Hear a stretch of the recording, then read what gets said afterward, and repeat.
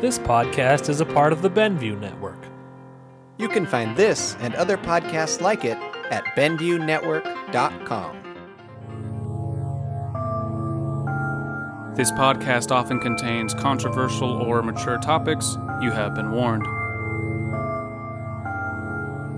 Welcome back to the Ray Gun Readers travel blog. Travel vlog. What's it called when it's just an audio blog? Travel, log. Aug. Travelogue. Travelogue. Travelodge. Broadcasting from the Galactic Travelodge. No, don't say that. That might be patented. Galactic Travelodge is patented? I don't know. Galactic. You mean trademarked? Maybe an audio log is just called a log. It's called a blog because it's a boring log. A boring old log. Mm-hmm. It's a bowlog. It's a bowlog. That's offensive to bowlogs. A lot of my friends are bowlogs. Bowlogs are just. But how can you be friends with them? They're just the worst. Well, I mean, some of us look beyond species-based prejudices.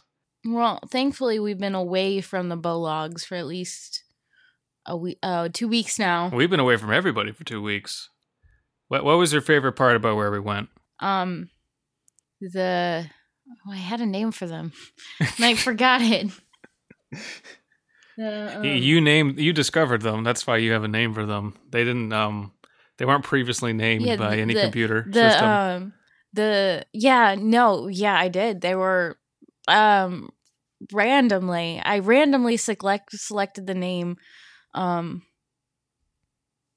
The Carlods, which are species indigenous to nebulas, and where we were vacationing.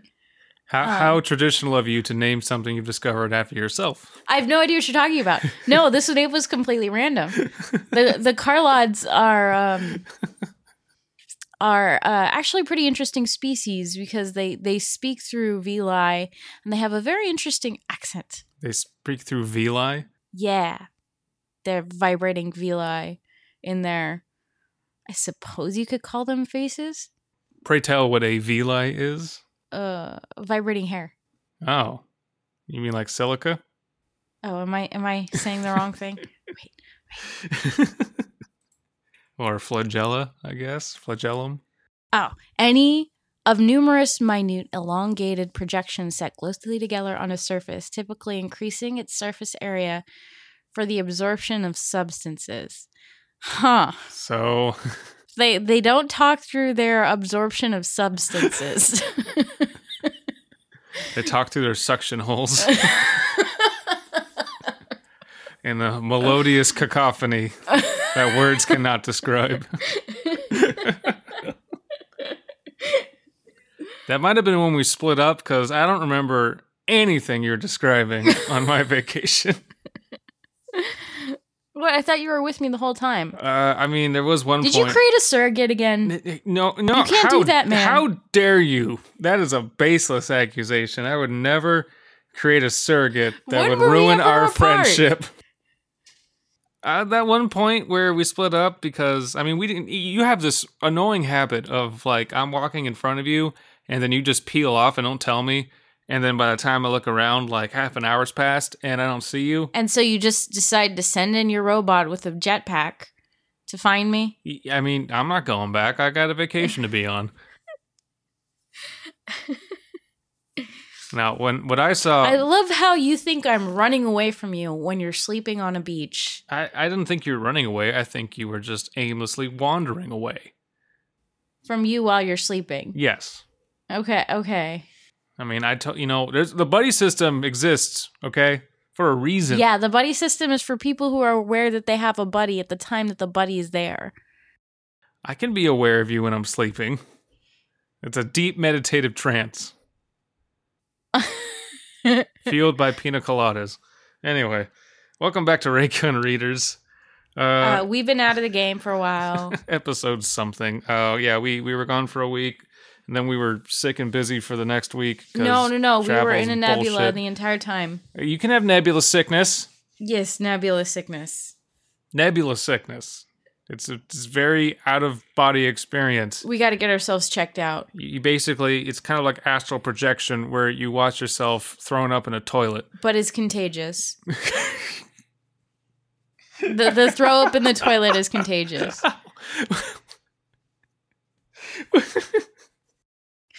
Sexually transmitted astral projection. I just have this image of someone coming in on their friend, they're throwing up in a toilet. Get out of here, it's contagious. And then they run to the sink and they start throwing up. And then the third friend comes in and they have to run to the bathtub. Get out, it's contagious. And then all of them are so confused because they're just watching themselves do it from afar. Yeah, and they can't do anything about it. Nebulous sickness is a terrible, terrible thing. Oh. Well, I hope that elongated cold open was good for everybody. So we are going to We're reading a story about rebirth. Picking up the Rebirth saga again. And as I remember, there is an old man who lives in a world. Oh, well, they know all this stuff. Well, hopefully they do. If you don't know what we're talking about, this is a multi-part series. I'm going to make a playlist. But yeah, go check our past episodes to get caught up because at this point, we really can't recap anymore. No, give a 10-second recap, Abysme. A person gets cryogenically frozen and 1,000 years in the future wakes up to find that most of humanity is hooked up to a virtual reality simulation run by a gigantic computer server and is trying to figure out what happened. That was over 10 seconds. Well, you know what? That's the last one I'm giving. Y'all don't get any more synopses. You forgot about the part about the sex robot psychiatrist. That's my favorite part. So maybe I don't want to shove it into my brief synopsis. It's everyone's favorite part, let's be honest. Anyways, he's coming back into the real world, which apparently is no longer the real world because nobody really wants to be there anymore on Earth. And he's remote controlling a pretty robot lady from his brain. From his brain.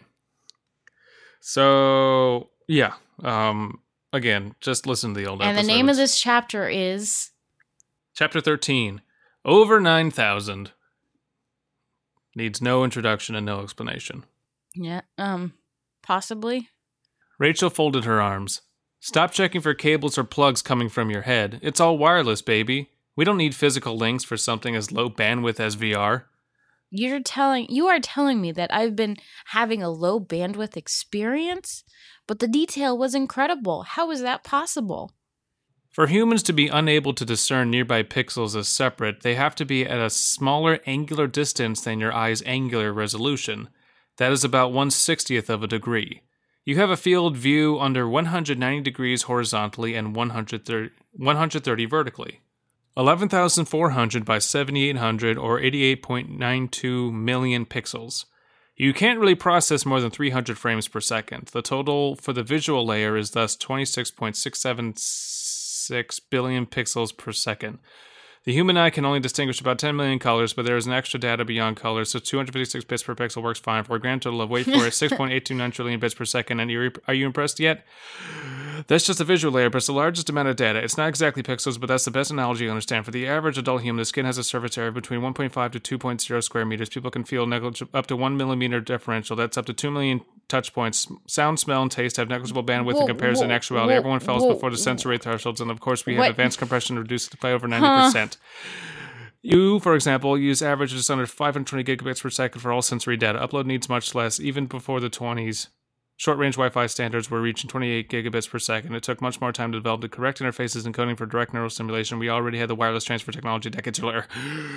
I couldn't even make any jokes out of that. That was just... Thank God. Were you trying to... So the point I'm making ruin is... that for me? That was a lot of numbers.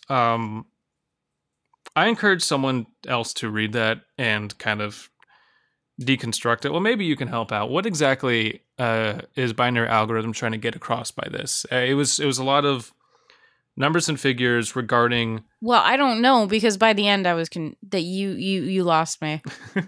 Let's see. Yeah, skim it. It's basically breaking down the amount of data the human body processes through physical stimulation and translating that to computer data. And if you are feeding someone in VR data, apparently it's low bandwidth because the human body, or the human mind rather, can only process so much. Like we can't see beyond 300 frames per second, or we can't distinguish much after that, I think is the point. Not sure how I feel about just putting all these in. I mean, that's some people enjoy that. I mean, that's part true. of it's a part of sci-fi to develop the world that you're in. And it is, I guess, backing up this kind of nebulous. We were talking earlier about how this VR world was a little bit nebulous and how there's just a lot of abstract concepts being thrown out. And this does kind of ground it a bit. So I can definitely appreciate it for that. Even if it is a bit thick and a little bit hard for me personally to decipher out. I mean, there's much more intelligent people out there than me. So it's compression. So they're saying all of these pixels, right? So, but you can compress it down because humans don't actually sense all of that data. Oh, okay. So, but I mean, that's still like... Oh, actually, okay. A ridiculous amount of data per person, so... That makes sense. Still a lot of advanced computer work. So, it's still supercomputers at work. I can understand it, actually, through this metaphor, because I'm all about music. Not metaphor, analogy. Compression. Yeah, like, you can tell the difference between an MP3 and a WAV file, because an MP3 will sound quieter. There will be, like... You'll hear less of the instrumentation in music. You'll hear less things going on because it's compressed. And if anyone's ever like made content on YouTube, if you upload a video to YouTube, it will sound a lot quieter because YouTube is compressing. Digitizing sensory data. So I imagine when he goes outside, he's going to go, whoa, I can feel colors now. Because he can just feel everything again. And see more than 256 bits of color or whatever it is. Maybe. So let's read on.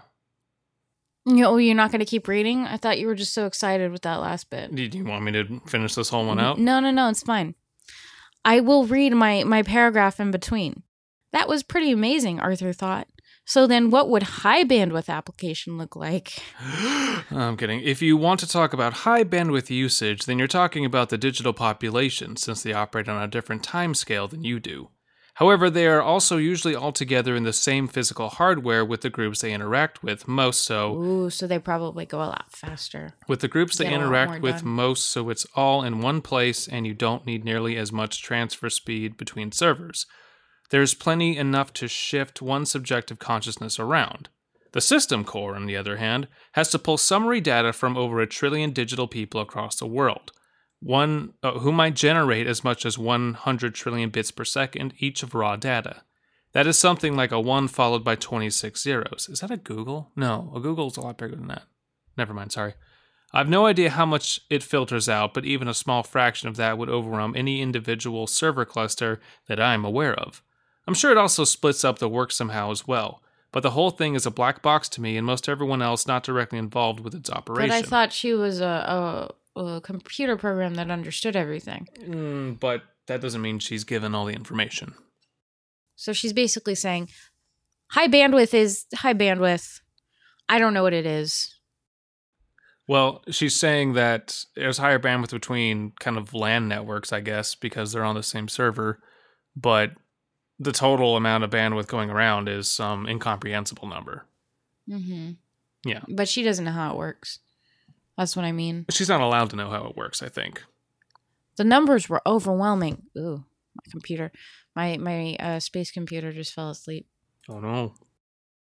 The numbers were overwhelming. And indeed, almost unimaginable amounts of data. As Rachel might say, that's progress. Wow, that was a really easy chapter for me. Yeah. If you wanted to take that very long, number-filled... No, I'm good. ...chunk, I'll let you have it next time. Next. And I don't want anyone to think that I was... Now we're talking about Villa. I don't want anyone to think that I was demeaning that paragraph. I just... as far as like exposition goes, there wasn't much in there, so I wanted to just get through it. But I do encourage you to read that and...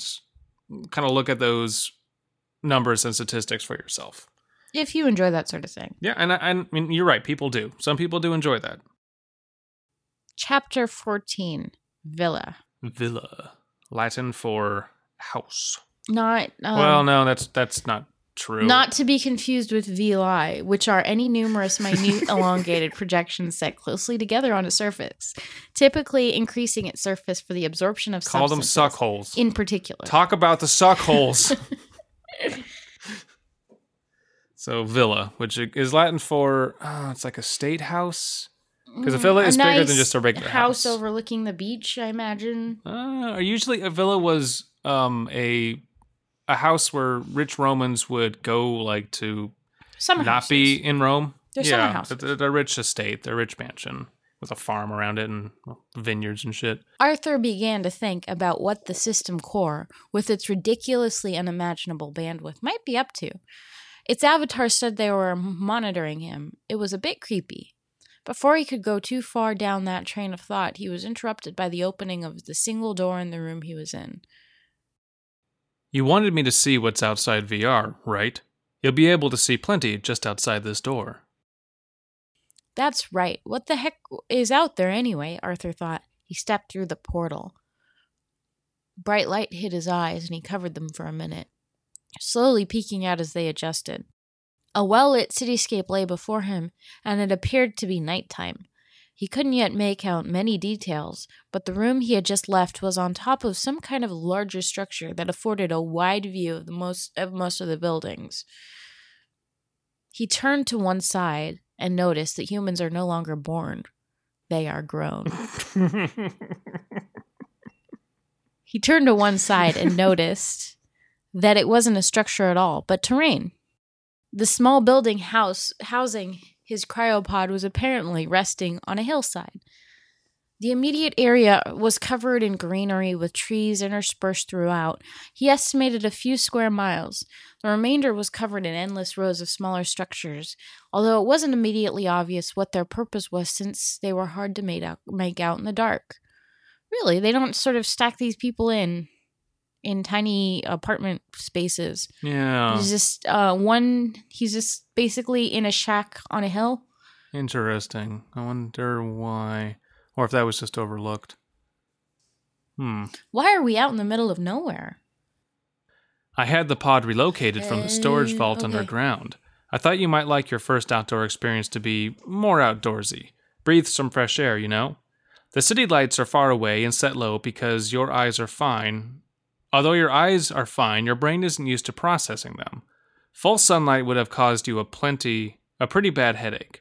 If you're wondering what all of those things are around us, it's just solar panels. They'll absorb some residual light, but aren't doing much until daylight comes. It's not necessary to cover every bit of the planet since, on balance, there's too much power generated already. I am sure a use will be found for it at some point. The upside of that is having your own little land plot here. I studied your aesthetic style when building in VR and then read up on a few hundred design books. The result is a set of gardens that I think you will enjoy. Shall we take a walk and stretch those legs? So there. He walks out and she immediately just makes him a garden. Doesn't he want to see how the world is? Yeah. She's going out of her way to make him very comfortable. Well, I mean, that's her purpose, right? But remember that she was opposed to all this, and then the system core kind of reset her, and now she's being overly cooperative. I'm still very suspicious of this. This whole story, it feels like it's kind of a waste of time to be suspicious because, like, anything could be happening. They could still be in the Matrix. They could, True. I mean, we don't know yet. I mean, they have control of his body entirely. They could have killed him. They could do whatever they want with him. Which I'm not minding that mystery. I'm just kind of voicing my suspicions. Everything is, any number of things could be happening. Arthur saw no reason not to, and took a deep, slow breath in and started to walk beside Rachel. The temperature of the air was mild, not cold, and it helped him become a bit more alert. It was also sweet, a strange blend of floral tones and spices. Was it cinnamon or anise? Maybe a bit of both? Was whatever it was a bit intoxicating, and he found himself very relaxed. So much so that he almost lost his balance and had to remind himself to make more deliberate steps until he was used to walking again. They're drugging him. See, he could be in the Matrix and they could be drugging him right now. Yeah, just overloading his senses. I don't know. Rachel glanced over, but didn't comment on his near fumble. They entered what seemed to be the central garden or main focal point. The property was lighted, but in much more elaborate ways than simply white or yellow floodlights. Practically every color was used somewhere to great advantage, highlighting or in some cases contrasting the color of a bush, tree, or flower bed. The first is an adaptation of a French formal garden. I know that you appreciate symmetry and geometry, so I thought it would make a good centerpiece. Well, that's thoughtful. Arthur nodded, amazed at the level of detail in both the sculpted plants and the tiled artwork on the ground. It was hard to take in and appreciate all of it at once, so he stopped frequently to examine particular interesting pieces. Rachel waited patiently or walked leisurely, giving him some moments to himself. He tried not to think, but rather to sense and experience, and few words were exchanged until they arrived at a gate leading to an area with a wholly different design premise. Just something interesting here. What's that? Everything was designed. Mm-hmm. Everything was designed for him. It probably took no work. So, I don't know. If I were in his position, I wouldn't really get any joy out of looking at some of these artistic garden pieces, garden sets. Well, does he not feel different because it was designed for him and not by him? Maybe, yeah, for sure. But what about the work that goes into making art? How often do you think... It's just an observation, that's it. I mean, I don't think... I'm not making that conclusion, personally. Oh, is it my turn? Yeah. It was immediately recognizable as a Japanese rock garden. The gravel, carefully woven around various objects, including rocks and statues. Some were recognizable as animals, while others were almost abstract hints at a possible form. Further in, water circulated around a large gazebo with several wooden bridges connecting it to the rest. Arthur found a bench there and decided to sit for a bit. Rachel lay down on the adjacent bench. I think that means Rachel laid down on an adjacent bench. Or Rachel was laying down on staring up at some decorative carvings in the roof. This prompted Arthur to do the same after noting how ridiculously comfortable the bench cushion made of some unknown material was. He breathed out slowly. How do you like my work? Rachel asked casually after several minutes of calm silence. It is pretty glorious, I must say. It is certainly relaxing. How long did it take to make all of this? A few hours for the design, and a few hours for construction once I sent it out. I delegated the actual construction of it naturally, but there is one thing Builder AIs are good at. But if there is one thing Builder AIs are good at, it's following schematics. I love it when I make a schematic for my garden. It's the most therapeutic thing ever. Well, is there much to take away from this chapter? Not really. It's just it does kind of painting a picture of a perfect world. It kind of feels like stalling. Mm-hmm. And again, I don't know if that's intentional, because if I were Arthur and I just had my, allegedly real awakening into the real world outside of VR, and I'm in the real world now. I'd want to meet people. I'd want to start exploring and not be like, oh, right, the lush luxury of the future where everything's perfect. Like, he was just trying to get away from that. Didn't they say there were people outside in the real world that chose to live that way? Yeah, not a lot, but yeah. That's what I would want to see. Yeah, it's I almost feel like this is an intentional stalling tactic. For sure. So let's see in the next chapter. Called Ghost Town. Ooh. Kinky. There was a garden that was essentially a stone pathway through dense trees and another with a more modern layout. He still favored the Oriental garden most, but decided it was good to explore different things, and there was something to appreciate in all of them. When the tour was concluded, Rachel looked toward the valley where the city was. I guess I did all of this to emphasize the base reality can be made into your concept of beautiful. It doesn't have to be like the city. I know you were fond of urban environments. Truthfully, we could tear it all down, and it would have little impact on anything except that a few people prefer to live there and have requested it to be preserved for them. Most that thought of it as home originally have moved on because while the buildings remain, the spirit of the city just isn't the same without all the people. This feels like she's describing heaven now. Kind of. But then, yeah, there's that old question of what is perfection and is it actually perfect? It looks pretty far away. I don't suppose we're going to walk there. Naturally, no. I've arranged for transportation for us. An object about the size of a car could be seen swooping in from behind a tree, pushing a fair bit of air around as evidences by the tree nearby, but making very little noise.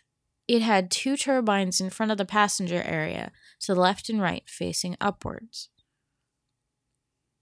It also appeared to have 2 more turbines behind that, but facing backwards. The combination seemed that it would generate both lift and thrust, but there were some other airfoils and control surfaces that would have combined in ways that were not immediately obvious.